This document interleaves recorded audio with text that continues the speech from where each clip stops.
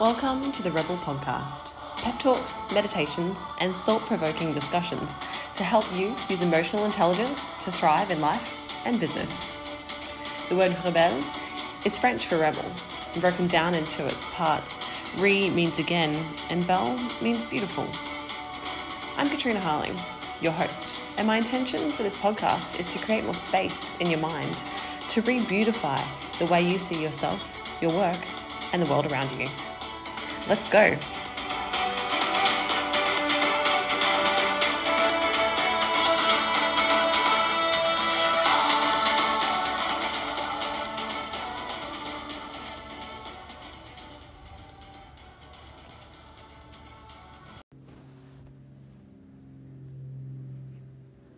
Hi, and welcome to episode 1, series 2 of the Rebel Podcast. This series is all centered around my new book, The Desire Manifesto, Creating with Emotional Intelligence. And in each episode, we are going to uncover together your desire. We're going to create it together. So we're going to go through my process step by step in each episode to help you get clear on one thing that you desire in your life and how to make that happen for you. I'm so glad you're here. So your desires, I believe, are the seeds of your potential. So anytime you desire something like maybe more money or meaningful work, a new relationship, friendship, any kind of goal that you set for yourself, when it's really soul-led, you water the seeds of your potential. Because in order to get what you want, you inherently need to change. You need to learn or maybe unlearn. You need to grow. You need to expand. You need to get outside of your comfort zone. And I believe that this is what life is really all about. It's not so much the getting of what you desire, so much as the becoming who you truly are. It's more about the journey than the destination. Your desires are walking you home to your most expansive and authentic self.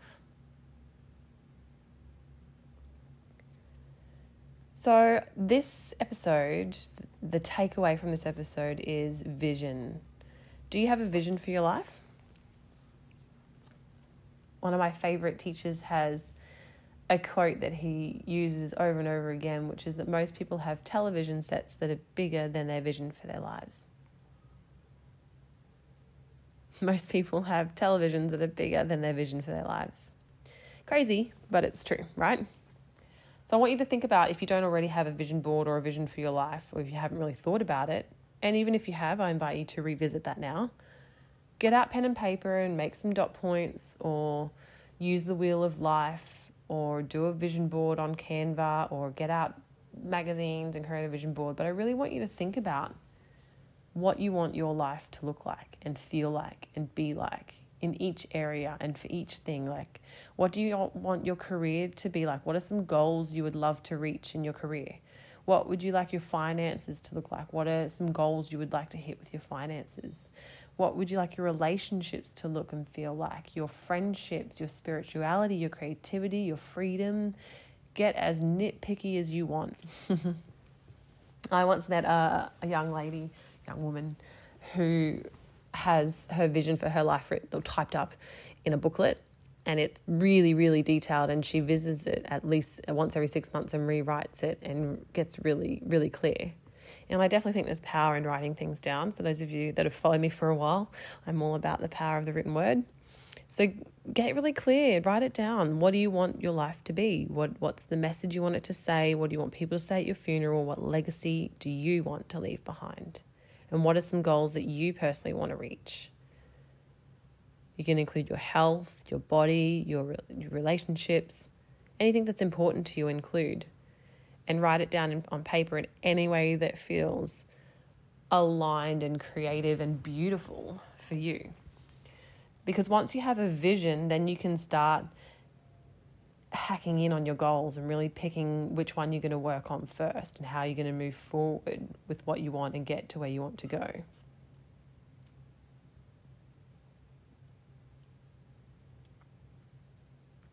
And so when we do life this way, when we decide what we want to see and be and feel, we are reminded that we're the creators of our own lives. So many of us just believe that life is happening to us, but life is actually happening through us, and we can have a say about what we want to create and have in our lives. Sometimes it's easier than others to create and manifest and make happen. But again, that's the whole reason that you're here, is to go through that change and to have that journey and have that experience.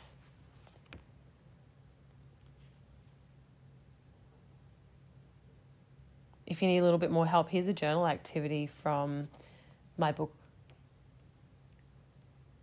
Chapter 1, which is on values and vision. Open your journal and imagine yourself in 10 to 20 years' time. What do you see in your professional life? What's your health like? What are your relationships like? What's your family like? Where are you financially? Where are you expressing yourself creatively, or how? How are you expressing yourself spiritually? What's your home like? What have you achieved? What milestones have you reached? What does your life look like, and how do you feel every day? Who do you spend time with? What's your personal life like?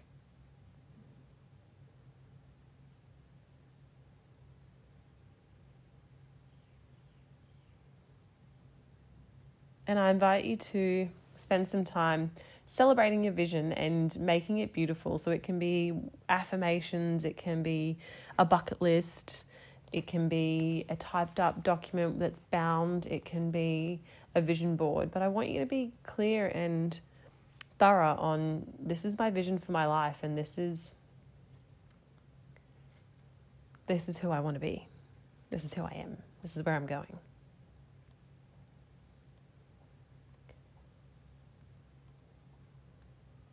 And from the next episode, I'm going to invite you to pick one goal that's come out of this vision for your life. And we're going to move forward through my process of creating your desire. So we're going to work through part 2 of the book. If between now and then you want to jump online and purchase it, you can go through the book with me as we go through these episodes, and we're going to go through the building blocks of creating your desire. So you might have a desire to make more money, let's say. And we're going to go through your programming, because your programming is your beliefs about the world that you created during childhood. And your programming influences your thoughts, which we're also going to go through next. And your thoughts influence your feelings. Your feelings influence your actions. And your actions create your life.